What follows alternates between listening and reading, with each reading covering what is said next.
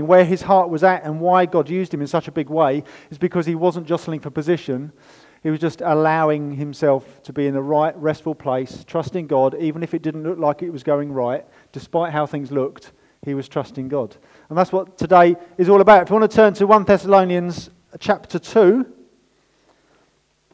If you weren't here last week, 2 weeks ago in fact, we started a new 7-part series on the letter to the Thessalonians, first letter to the Thessalonians. If you can't find it, there's an index at the front of your Bible. And let's just read it, and then I'll explain a little bit more. Just to set the scene, of course, I explained last time that this is a very baby church. This church in Thessalonica, Paul and Silas had rocked up into this massive, great city in northern Greece, and it's a very prestigious and influential city. And about AD 49, they rocked up, and within about 2.5 weeks, barely, a church has started, people have got saved, and the devout Jews in the city got the right ump. They were not happy. Riots, violent mobs, and very quickly, for the sake of the people who they were going to leave behind, Paul and Silas had to go. So within just barely over a fortnight, a church has started, but amidst trouble, amidst persecution. And so a couple of years later, about AD 51, this is probably one of the earliest letters in the New Testament, Paul is writing back to these people because he's heard an encouraging report from Timothy, who's been there to see how it's going, and he says, that baby fledgling church you left behind are doing well. The baton, remember I did my relay race and nearly got an asthma attack. The baton that Paul had passed on to the people, the believers, the new believers in Thessalonica, they were now passing that baton on to others and making an impact across the region and further abroad as well. So Paul is really encouraged, and he continues writing this letter, and that theme continues in a new way here. He brings up some similar things. Last time I mentioned about idols. It comes up more specifically here, and this is what Paul then draws out after his introduction. We're going to read most of chapter 2. We're going to read from verse 1 down to verse 16. So this is Paul himself. He's saying, "For you yourselves know, brothers, that our coming to you was not in vain. But though we had already suffered and been shamefully treated at Philippi," is another story, "as you know, we had boldness in our God to declare to you the gospel of God in the midst of much conflict." There were violent mobs, remember? "For our appeal does not spring from error or impurity or any attempt to deceive, but just as we have been approved by God to be entrusted with the gospel, so we speak, not to please man, but to please God who tests our hearts. For we never came with words of flattery, as you know, nor with a pretext for greed. God is witness. Nor did we seek glory from people, whether from you or from others, though we could have made demands as apostles of Christ. But we were gentle among you, like a nursing mother taking care of her own children.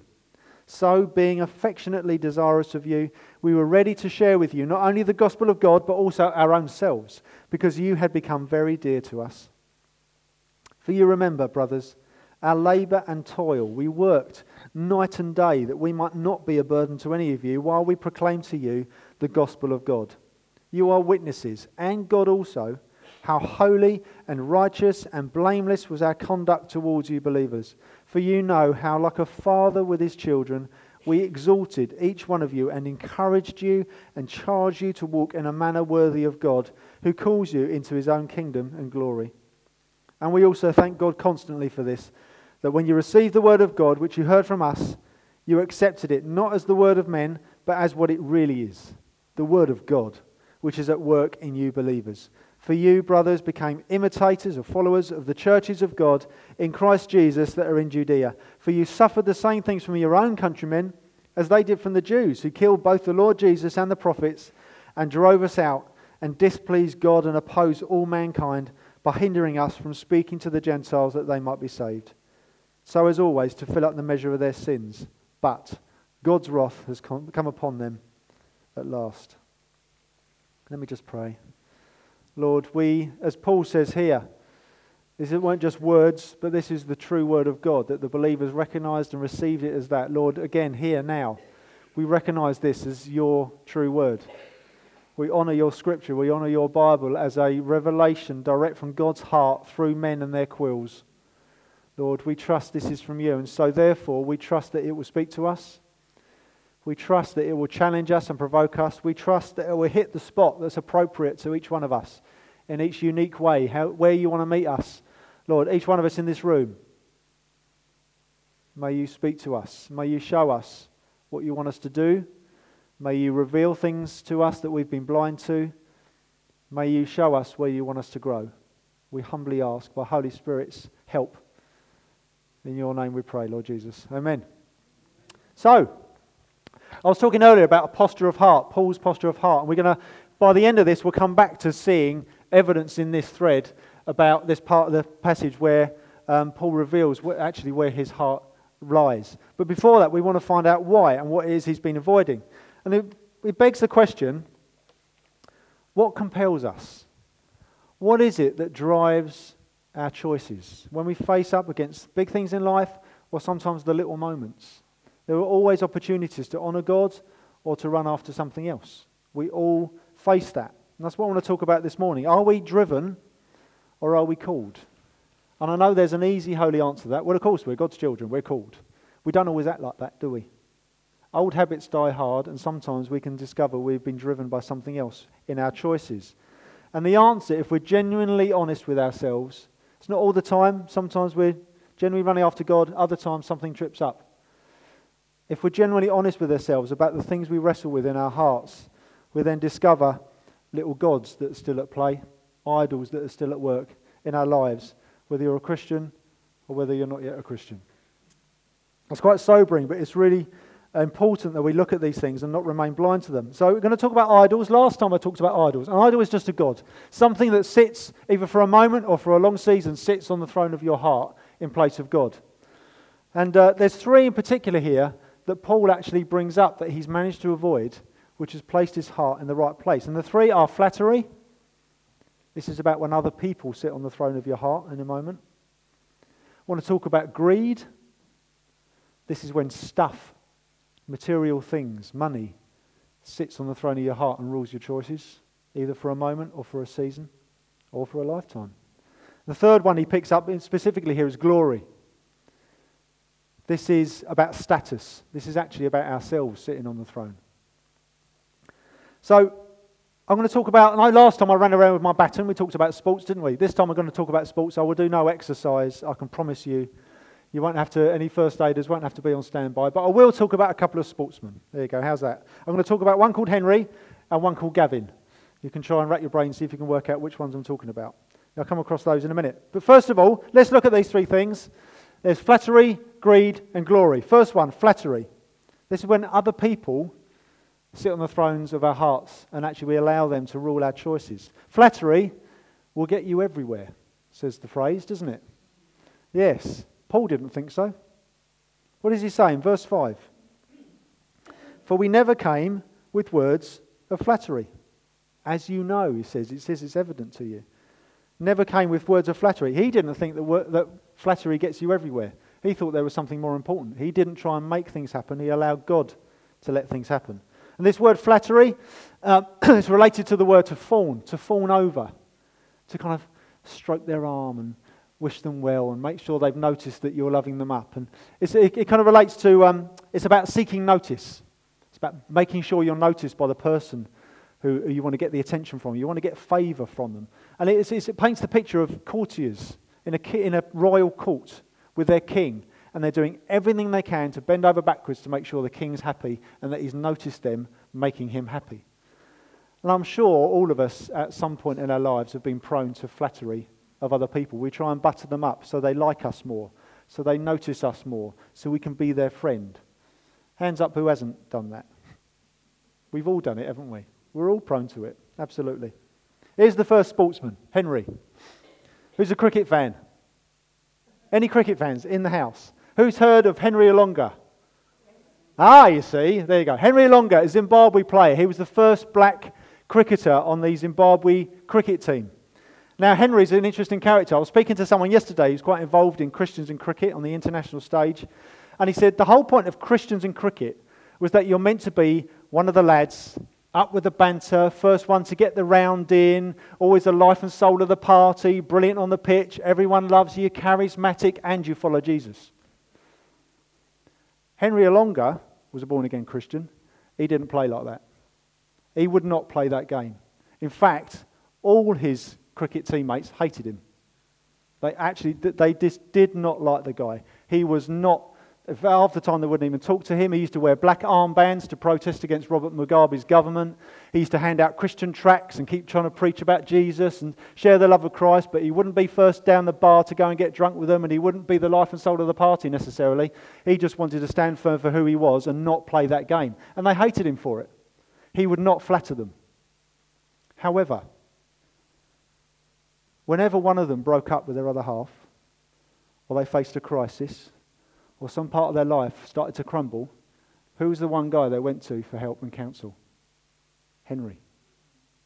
Proverbs 28, verse 23.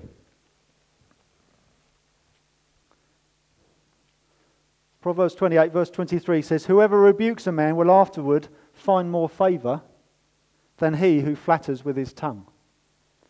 Actually, we think we're gaining favour by trying to butter people up. But actually, it's always false. It's always superficial. If you stand firm for who you are, regardless of what other people think of you, this isn't about being arrogant. I don't mean like that. That's just odious and offensive. That's different. But when you're willing to humbly stand up for who you are and not just try and win people over because they sit on the throne of your heart, actually, surprisingly, if those people are genuine, you'll gain their respect anyway for God's glory. It's a big difference. See, this is different to encouragement as well. Just need to point that out before we move on. Encouraging someone isn't buttering them up. Encouraging them is bigging them up, helping them to see what they're good at, helping them in confidence. It propels people and blesses people. Encouragement is good. Flattery is bigging yourself up in their eyes. That's different. So don't stop encouraging people and don't try and be arrogant. These are all very different things. Flattery is about other people being on the throne of your heart, and that rules your choices, who you go and hang with, because you want that person, you want to be their friend, and you want them to notice you, or you want to get something out of them. That's flattery. Flattery won't get you everywhere. It's just the phrase says so. Flattery, that's one. That's when other people can rule the choices in your heart. The second one that Paul mentions is also in verse 5, is greed. It says, "For we never came with words of flattery, as you know, nor with a pretext for greed." He says, "God is witness." Now, greed is very deceptive, as we'll find out in a sec. We can all think we're not greedy people. But actually, particularly in this Western culture, it gets in us. Stuff, money, material things, more. And I'll get more. And when I've got more, what do I want? More. It proves it, doesn't it? It never satisfies. And yet we're all prone to it, particularly in this part of the world. For example, if you're struggling to pay the bills, what's your first thought? Is it, how can I earn more to pay those bills and live up to the lifestyle I've already got? Or is it, do I really need all the stuff I'm buying? It's a good question. Is your first thought, do I need to earn more to keep up with the Joneses? Or do I just not need the stuff I think I'm needing? It's a good question to ask ourselves. Now, greed isn't always about wanting bad stuff. Money in itself is neutral. Money is the root of all evil. Money isn't evil. It's neutral. It's just a thing. It's a currency. It can want good things, but they can still become an idol in your life. It can be okay to want a bigger house. That's absolutely fine. Why do you want it? Because that's the thing that will make you happy rather than God? Because you want a bigger house, because your cousin's just got a bigger house and you want to one-up them, or you want to do something to your house because your neighbour's done something to your house and you want the better kitchen, or do you just want a bigger house because you need more space for a growing family, or you want to provide more in terms of hospitality and having people coming to stay with you? Depending on what the reason is, reveals whether it's a godly desire or whether it's actually an idol. Stuff, money, things, adverts are pouring our way all the time. We don't even realise. You're walking away, go, oh, I think I need something just because my advert told me. And yet Paul, he even points out how insidious this can be, because what he doesn't say, we didn't come to you with greed. He says, as you know, nor with a pretext for greed. Pretext means a mask. And actually it comes disguised, and actually we can be blind to it ourselves. When you're making your tax return, do you declare every little last penny, or do you look for a bit of wriggle room because you just want to keep the tax bill low? We can all be prone to that temptation, even unconsciously. I won't think about that bit. Or, for example, how willing and easily do you give to charity? Or it's not so much how much of your clause do you have in your cash, how much does your cash have clause in you? How much do you give away to charity? How much do you tithe to the church? How much do you give generously when people ask you for it? Sometimes you haven't got it, and that's fine. God's not worried about the number. It's just about how willingly you let go of it. Whether it's £1, £1,000, £10,000, it's not the number, it's how much of its clause it's got in you. That's the question. I know Jenny's mum and dad, when they're over in Spain, a lot of their neighbours over there, all of them are constantly telling Ray and Gloria about which benefits they can claim if they say X, Y, and Z on the form. Actually, that's fraudulent, and that's greed. You can get this out of the state. You've paid into it all this time. It's your turn. That's the attitude. That's actually an idol. That's greed, isn't it? It's not just theft. It is fraud. It's theft. But it also is more than theft. There's an idol. There's a God residing underneath those choices that's driving. It's what's been behind our economic collapse over the past 5, 7, 10 years in this part of the world. It's all about greed. Slap it on the credit card, pay it off later. And if you can't pay it off and you get into so much serious debt, you can go bankrupt and you won't have to pay it anyway. Excuse me? There's actually a God behind that, isn't there? What's interesting is that Jesus warns us about greed far more than he warns us about the dangers of inappropriate sex. So greed is insidious and it gets in you and you just don't realise. Just ask yourself the question, how willing am I to let go of my money for the sake of charity, for the sake of the furthering of God's purposes? When he asks, if we have a gift day, we're not planning one, relax. If we were to have a gift day, if there was a building coming up and we needed a deposit on a mortgage and we needed to raise funds for it, is your first thought, how much will I have left over at the end of the month and I can put that in? Or is your first thought, God, how much do you want me to give? And then I trust you'll help me find that amount to give. It just shows not so much how much are our claws into our money, but how much is our money got its claws into us. It's always an important question to ask. Don't be blind to it. And the third one that Paul mentions is glory. This is verse 6. It's about status. It's about position. Verse 6, nor, he says, did we seek glory from people, whether from you or from others, though we could have made demands as apostles of Christ. They could have marched and goes, we're apostles. We'd like a platform, please. We'd like a stage. I'd like a limo to drop me off around the tradesman's entrance so I don't have to be bothered by the crowds. And I'll wade in and I'll preach God's word and then you can whisk me away in my private jet. He could have said that if they had jets in those days and limos. He doesn't at all. He said, we did not come to you to seek glory. Now, glory is an interesting one because success has become another big idol of the modern age again. We've got X Factor and Pop Idol and all these kind of shows where, actually there's a different heart. And ones like Sewing Bee and the Great British Bake Off, those people don't seem to be glory seekers. They just they've got a gift and they want to see how well they can do in it. There's a different heart, I think, different spirit. But in terms of these musical ones, these more performance-led ones, there seems to be a real seeking. It's not about excelling in your gift. It's about being known and becoming a success, actually. There's a God, there's an idol underlying all that. I remember back at City Church a long time ago when we first rocked up, Chris Smith and Barry were leading, and Chris Smith said there was a guy who came up to him once who'd only just started coming and presented a list of all the things he's good at and how he can be used. And Chris was like, thank you very much. We'll come back to that maybe in 6 months' time. In the meantime, just get involved in the community, put the chairs out, pick up a tea towel. Don't think you saw the guy again. It's about seeking glory rather than seeking to be used by God, even if that means you remain in obscurity for the rest of your life. Are you okay with that? It's a big question. This is about desiring the stage rather than simply serving. This is about desiring acclaim rather than simple accountability before God. This is about seeking position rather than what I was saying earlier, a posture of the heart. It's position over posture. What's more important before God? It's actually flattery of yourself. You're buttering yourself up. You think you're worth it. You think you deserve it. You think it's your turn. We can all be prone to wanting applause. We're British, and when someone says thank you in front of a crowd and get them all to applaud you, we go, oh, no, no. Oh, no, no, no. It wasn't me, it was the Lord. That British answer. Actually, you can receive credit. It's okay. Oh, thank you very much. Well, I appreciate that you appreciated it. That's fine. But we go very British about applause, but actually, secretly, we still love the fact, even if it's subconscious, that we're being applauded. We do like it, don't we? Because it bigs us up. Here's the other sportsman, Gavin. Football fans. Football fans in the house? Yeah, that's a few more football fans. Yes, there are. A few more football fans than we have cricket fans. Gavin Peacock. Have you heard of Gavin Peacock? Yeah, a few nodding heads. Gavin Peacock, football was in his blood growing up. His dad played for Charlton Athletic and ended up being manager for Gillingham for a while. His dad's cousin played for Newcastle United. It was in the blood. It was in the family. So Gavin grew up thinking football is this is the thing. Football's what I'm going to live for. And as he grew up, his dad trained him up and taught him how to dribble in the garden, and then he started getting onto youth teams. Eventually, he ended up having an 18-year professional football career for QPR, for Chelsea, for Newcastle United, and others as well. He had a successful career as a midfielder and a striker.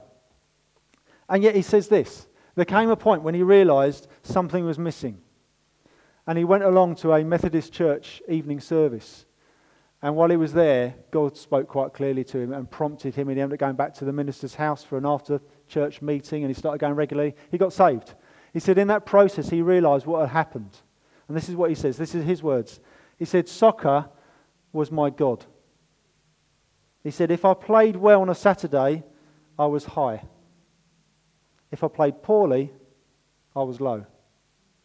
How he played on the pitch and the acclaim or the boos that he received from the crowd, how many goals he scored, if his team won or lost, that made him high or low. That was his God.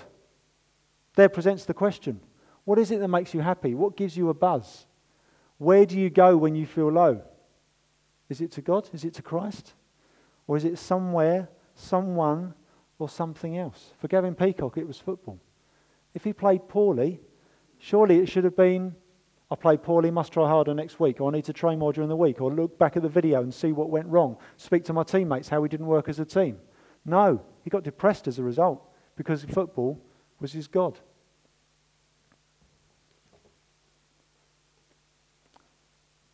See, what happened after that, he got saved, and then he had to retire from football. He had to say goodbye to that God. And he had a knee injury, so he had to give up, but he managed to get a new career as a BBC broadcaster. On Match of the Day and things like that, he was broadcasting to millions. All of a sudden, he had a new God. A whole new form of glory and acclaim. And when he sensed 4 years later that God was calling him to go into obscurity, to Canada of all places, to study God's Word at Bible College, he had another choice to make. Twice he had to decide, who or what is my God? He had a new one. It's still football related, but it was a claim on TV journalism. And he walked away from it. He's now a pastor of a church, as it happens now in Calgary, in Canada. And there was twice he had to make that decision, who or what is my God? Thankfully, he made the right choices. And he says this. Let me find another quote from him. He says, turning from sin and trusting in Christ for salvation isn't just a one-time initial event. It is the substance of the Christian life. As Martin Luther once said, when our Lord and Master Jesus Christ said repent, which means 180 degree, turning away from, when our Lord and Master Jesus Christ said repent, he intended that the entire life of believers should be repentance. Just because you're saved doesn't mean there are other gods vying for the throne of your heart. Whether that's other people, whether that's stuff, or whether that's glory, status. The decision we get to make in those moments is whether or not Christ is the better yes. See, idols, actually, when you dig deeper to what it does to us, idols, these other gods, they drive us, which can be hard work. But Christ, he calls us. It's very different. See, idols eat us up, actually. Christ feeds us. Idols ensnare us. Christ releases us. And yet time and time again we don't make that choice, do we? Because they're all shiny. See you later, Jesus. I'm going to go and get some more stuff. Oh, there's that popular friend who now wants to be my friend. I'm running after them. It's ridiculous. They're false treasures, aren't they? Yet time and time again, if we're not careful, even in small matters, we can make the wrong choice. It's about Jesus being the better yes. When we are faced with wanting to butter someone up, wanting to slide alongside someone famous and be seen to be their friend, someone who's popular, When we're in danger of that, it's recognizing that Jesus is the better yes, is actually not seeking his approval instead. It's recognizing that as one of his, you've already got it. It's not about seeking others' approval. It's about knowing in Christ you already have God's approval. You're already his. Why would you go looking for it elsewhere? And yet we do. When it comes to greed, when it comes to stuff, thinking we will be satisfied in stuff, and as we've already said, when you've got more, you want more. Does it ever satisfy? Never. It's just like eating dust. What's the point? Yet we do it, we run after it, don't we? Or are we satisfied in him? It's something we'll look at in a new series coming up in the autumn. One of those sections we'll be looking at about, I will be happy when I get X. I will be happy when X, Y, or Z happens in my life. And God's thinking, well, if that's your promised land, you can have it, but I'd rather you wanted me. It's a big challenge, isn't it? It's a big question for us. And so when we want glory, is the third one, isn't it? Status. When we want that, it's recognizing that what's more important is seeking after his glory. Because when we seek after his glory, we will be immediately satisfied. When we delight in him, we will discover the delights of our heart. When we delight in him first. Even, here's the thing, the 10 Commandments, right at the beginning, God knows what our hearts are like. And even in the 10 Commandments, what's the first one? You shall have no other gods before me. Idols. Gods. John Calvin, famous French pastor and theologian back in the day, hundreds of years ago, he said that the man's nature is a perpetual idol factory. Always coming up with another one that will be better than God. Always coming up with something else that will make us happy instead of God. Always. Which is why at the end of 1 John chapter 5, the very last verse of Paul's first letter, he says, 1 John 5:21, tiny little verse, kind of a bit almost throwaway. It's really important. Little children. You're not grown-ups because you get it wrong. Little children, keep yourselves from idols. That's all he says. Just throws it in there at the end. Little children, keep yourselves from idols. He knows that our hearts are perpetually trying to come up with a new idol or keep going back to old ones we thought we dealt with. If I asked you what makes you angry, that might reveal a God, an idol at work in your heart.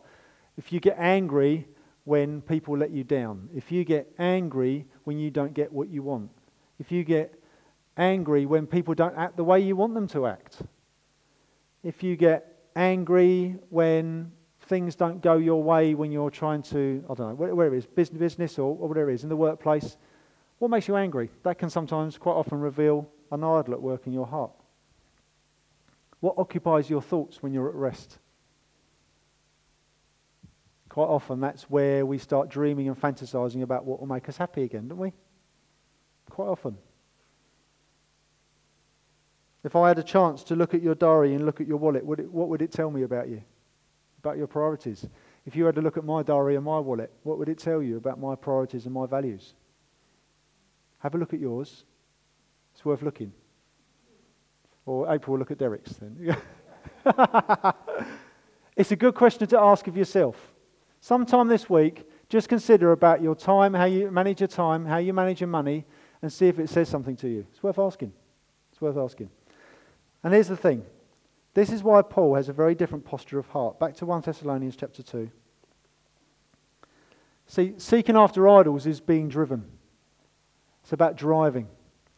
And it's exhausting because we're never satisfied. Actually, when we seek after God first, it's a restful place, isn't it? If you look at verse 7, Paul describes his posture of heart. Verse 7, he says, but we didn't come with all these things. We didn't come with flattery, didn't come with greed, didn't come seeking glory. But, verse 7, we were gentle among you, like a nursing mother taking care of her own children. He wasn't trying to browbeat them into the kingdom and make sure they believed or tell them they got it wrong or have a go at the violent mobs. He wasn't like that at all. He was gentle, like a nursing mother. And then carries on, verse 8, and so, being affectionately desirous of you, we were ready to share with you not only the gospel of God, but also our own selves, because you become dear to us. There's a gentility here where as much as he would love to see the whole city saved, he wasn't driven, he wasn't going to try and make it work, he was going to rest in God's purposes, let God do the hard work, and in there was a restful posture of his heart, where he said, I'm just like a nursing mum, and I love you, and I just want to be with you so much, I'll give of myself. And then he repeats it again in verse 11. For you know how, like a father with his children, we exhorted each one of you. Not a father wagging his finger at them and telling them they got it wrong and they must get their heads right and pass the exam. No, we exhorted each one of you and encouraged you. And therefore he wants them to get this and pass it on. Charged you to walk in a manner worthy of God. And there's the key. Paul knew that all of this was in front of God. Even when we act like he's not looking and we make our choices that go the other way, all the time God's watching. Not as a father who's wagging his finger, just simply as a father who grieves when we walk away from him in our hearts. He cares for us. And so verse 4b, jumping about, this just brings out the thread. Just the second part of verse 4, he said, so we speak not to please man, but to please God who tests our hearts. He knows God's always there. God's always watching. Not as a browbeating father, but as a caring, considerate father who knows what's best for us. And then also verse 10, you are witnesses, and God also, how holy and righteous and blameless was our conduct towards you believers. Which is why he implores them to walk in a manner worthy of being before God, because he just knows that this posture of heart. What I love about serving you guys is that you have different expectations of me that I know other churches have of their pastors, and you allow me to be in a restful place. You allow me to be, sometimes I have sleepless nights because of what's going on, not very often, but sometimes stuff's going on. We're made of people. But another pastor said to me yesterday, do you enjoy your role? And I said, you know what I do? I said, Beacon make it easy for me because I'm allowed to rest in a place where I can just enjoy, not sitting back. I will labour. Paul says in here, I labour day and night to not be a burden to you. I will work hard, but not to make things happen. Just to run alongside a God who I can rest in, knowing that he's doing much more of the harder work than I ever can. It's not down to me how hard I work to make the church grow. It's down to him, and I run alongside him. It's different. As much as we labour, there's a rest in it. And I love it. Actually, I'm in a restful place leading you guys. I love it. I work hard, but it's restful. And that's something for all of us, whatever we're involved in. Whether you're facing situations at work, facing situations in your home life, whatever it might be. Maybe it's money, maybe it's health. There is still within that a restful place where we can almost sit back and allow him to take the steering wheel in the little choices and the big choices we make and realise that he has got our back, that he will work all things together for good. He knows what's best for us and he'll make sure they happen. Amen? There's one more verse, Matthew 11 verse 28. And then we're going to sing a song. It's a familiar verse to many of you, but we can often think about this as physical exercise and rest. Matthew 11 verse 28, come to me all who labour and are heavy laden, and I will give you rest. Running after idols, we can be blind to it, it can be deceptive, we can not even realise we're doing it. But if we're willing to be genuine and honest with ourselves and sit back and go, am I? What's driving me? We then discover we've been exhausted by driving ourselves and running after things. But actually he says to me, come to me, all who labour and are heavy laden, I will give you rest. Idols bind and burden us. There's a real drudgery in trying to seek satisfaction outside of Christ, basically. When you find satisfaction in him and in him alone, all of a sudden, there's a peace within the storm. There's a rest within the labouring. Just for a moment, just close your eyes.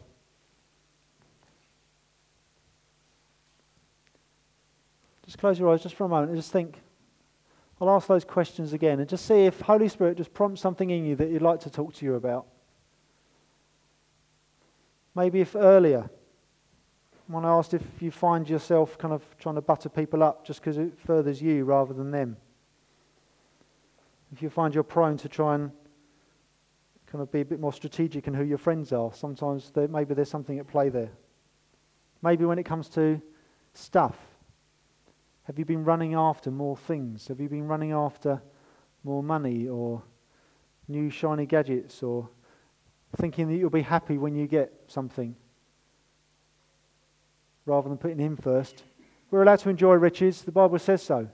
1 Timothy 5, he says, don't give all your riches away and don't despise them. Just be generous within it while you have it. It's okay to have nice things. But where's your heart in that? And does it drive your choices? Or when it comes to status, do you seek the platform? Would you rather be at the front than at the back? Maybe there's something that God wants to speak to you about there. What makes you angry? What is it? What's the trigger that makes you happy? Makes you angry more often than not? Maybe there's something at play there.